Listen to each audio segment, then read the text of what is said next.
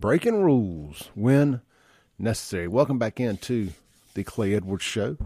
Real quick here, man. Let's tell you guys what is for lunch out at Livingston there.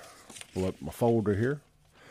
I was making some notes there. All right, today's lunch special out at the Gathering Restaurant there at Livingston. It is hamburger steak.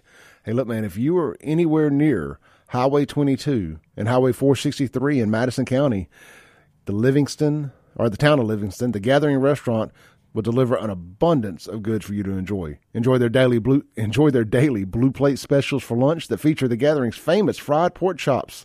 They say it's the best fried pork chop on earth, and I have no doubt that it probably is. They have homemade gumbo and tomato basil soup. It's served every day, all day long. In the evenings, you can enjoy a butcher-cut steak, fresh seafood, golden brown fried catfish, savory pastas, and a delicious salad. I want it all. Can I just get like a mega plate? Let's get a couple people together and just go get some share plates. Anyway, hey, look, so they have an excellent brunch every Saturday from 10 to 2. Live music every Sunday night. You can check out their social media pages to see who the performances are by. The Gathering also offers family meals to go. The adjacent Livingston Mercantile has a huge selection of hunting and fishing supplies. Visit the full-service gas station with its true Southern hospitality. The Gathering Restaurant at Livingston Mercantile is in the town of Livingston. Sorry, kind of stumbled there reading that, but check this out. I do better just talking. I went out there the other day just to stop in and see what was going on. Stopped at the gas station. These guys came out. They pumped my gas, which I'm perfectly capable of pumping my own gas, but it was kind of cool. So I was able to save some time. I went in the store, got a hamburger. They actually sell hamburgers at the gas station. I thought that was kind of cool. And I just kind of walked around, nosed around a little bit. It's just old school, man. I like it. It's neat. If you don't like pumping gas or you're in a rush, man, run out there, let them do it. They don't charge you anything extra for it. It's kind of neat to get that full service. I bet that would have done really well during like COVID and stuff. But anyway, check it out, man. Today, the hamburger steak special, it's what's for lunch. All right. If you've been following along, you know that we have been on top of this story about the kid and the Russian roulette stuff, and that it has turned out to be a lie. The Russian roulette, that never happened. It sounded suspicious to begin with, but y'all bear with me. I'm going to read this. This is on Jackson Jambalaya. Shout out to Kingfish. He did a phenomenal job of transcribing this and putting it together, as always. So I'm going to quote here. If you want to go read this story yourself, it's at jacksonjambalaya.com, and the title is Court Testimony, Child Lured to Vacant House Where Killed. It says a horrific story of savagery unfolded today in Jackson Municipal Court during the initial appearance for suspects accused of killing a 12-year-old boy. Detectives said in court that 17-year-old Eshawn Green and his 21-year-old girlfriend, Kaylin Owens, lived in an abandoned house on Audubon Place. Although abandoned, the couple somehow hooked up electricity and water. A 14-year-old boy was allegedly with them at the house. The boy allegedly texted Markel Noah at 11 p.m., but the child was asleep. He texted again at 2:20 a.m., telling him to come to the house. The second text woke up the victim, who went over to the house. The stories in court somewhat different, but apparently no Russian roulette took place, as earlier reported by JPD. A struggle over the gun allegedly took place. One of the kids allegedly pointed the gun at Noah and shot. The gun fired, killing the boy. No one called the police. The trio allegedly and haphazardly cleaned the crime scene. The 14-year-old ran out, but Green made him come back. They took the body several houses down the street and dumped it over the fence. The parents could not find their son and called JPD. JPD arrived and initiated a search. The boy helped JPD search for his former friend. Owens allegedly broke down and told the police what happened. JPD charged the boy with murder and tampering with evidence. Green was charged with murder.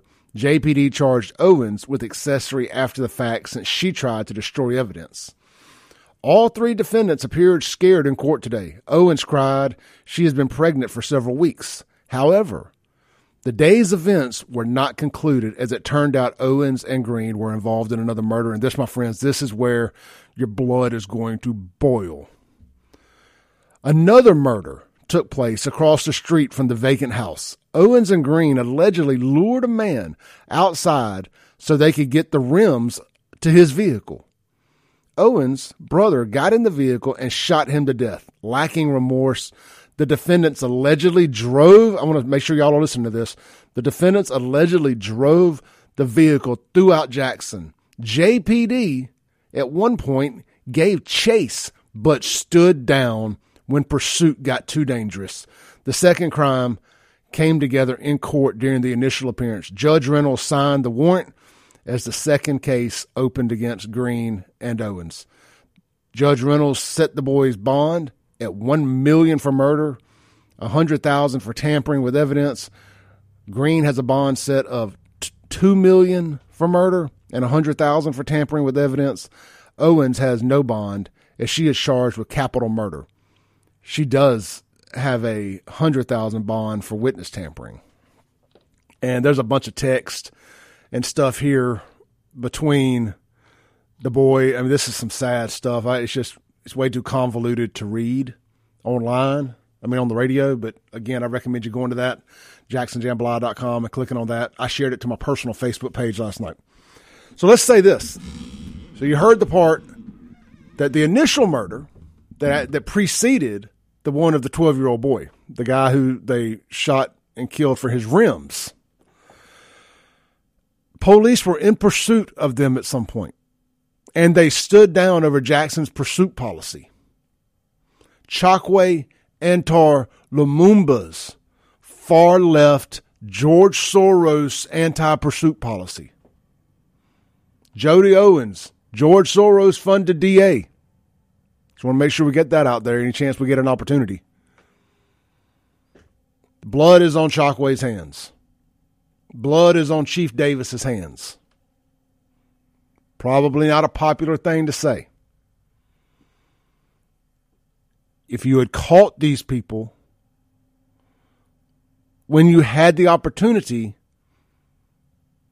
I'm going to assume that this 12-year-old boy would still be alive. He wouldn't have got lured out of his house by this bunch anyway. Terrible. Absolutely terrible. Inexcusable. So now, all you folks out there who love to run your mouths about these police pursuits. Why are they just pulling them over for a ticket? Why are they chasing them over an expired tag? Clay, what if they have a wreck? Or what if they get away and they kill a 12-year-old boy a few weeks later? Or the fact they had killed somebody and they were actually in a stolen car. That's why you have to do the pursuits. That is why you have to pursue. All right, let's check into the Guns and Gear text line here real quick before we go to break. Kimberly texts in.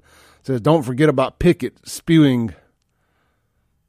It says, don't forget about Pickett spewing his hate for the Capitol Police. Oh, yeah, we're going to talk about Polo's stuff here in a minute. Mr. Coming Down Your Row himself. And I got some thoughts on Pickett also. So that is one of the reasons we will always stand with the police that pursue. Do they get it wrong sometimes? Do bad things happen sometimes? Sure, it happens.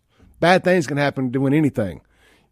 You got a better chance of getting shot at a Jackson gas station than you do getting killed as an innocent victim in a high-speed pursuit gone awry. Tremendously better chance. You probably got about as good a chance of winning the lottery as you do of being killed as an innocent victim in a high-speed pursuit. I've never seen the numbers, but I'm sure I'm right. All right, let's marinate on this for a second. We're going to come back, close out the first hour. We got 2 hours today. We got 2 hours. We're going full scorched earth this morning. This is the Clay Edwards Show.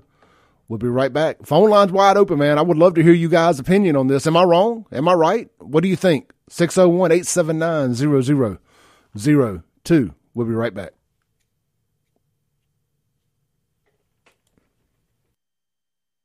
Rules, baby. Welcome back into the Clay Edwards Show. This segment is going to be brought to you by, how about my friends over at Acme Pizza and Daiquiris, right there at Phantom Mart on the Res. Get out, see Chip and the team. They open daily, 4 p.m. We've got a wide array of frozen daiquiris. I think they got like 9 different ones. Then they have all the different specialty pizzas. It was at 12 at last count. So you can also try their Wheel of Flavor. You can put up to 3 specialty pizzas or whatever it is you want to throw together and make a crazy Wheel of Flavor. It seems to be very popular from all the pictures I keep seeing online. Try that. Or just build your own custom pizza. That's what I do. I keep it simple. Give me some crust, some sauce, a lot of cheese, and some Canadian bacon. That's called ham. I ordered a pizza from another pizza place not too long ago, and I ordered Canadian bacon. And I got home, and it was just bacon on my pizza. Now, look, nothing wrong with bacon on a pizza. It could have been worse. But I prefer ham over bacon on my pizza anyway. Probably wouldn't have made that mistake at Acme Pizza and Daiquiri. So check them out. They got the deep fried pizzas. They got hamburgers. They got something for everybody. They're open late on the weekends, so you get that late night hunger pains. Hit them up. Delivery available on all major delivery apps, including our local favorite, Take a Break Deliveries. That's Acme Pizza and Daiquiris, located right there. Phantom Mart on the Res, open daily at 4 p.m., right in front of the bowling alley there. All right, we ain't got but about a minute left before the top of the hour break here. Let's see. On the text line here, on the Guns and Gear text line, unknown texter said, why was the 12-year-old just able to leave the house at 2 a.m? No one is watching him. Where are his parents or guardians? To that, I don't have an answer, but I will say this. It ain't hard to get up and walk out of the house at 2 a.m. I mean, we want to think it is. We want to pretend it is, but, unless the house has got an alarm system or something, I mean, you can wake up at 2 a.m, sneak out, and God knows I did. So I'm not gonna put the fault on the parents there. If you're snoozing, you working hard all day and you go to sleep, and your kid sneaks out at 2 a.m, that is what it is. It sucks, but I'm not going to put the guilt on the parents there. All right, we'll be right back after this news break on 103.9. Thanks for listening. Tune in tomorrow at 7 a.m. as the Clay Edwards Show discusses all that is going on in and around the city of Jackson. This concludes our broadcast day. Right here on 103.9 WYAB.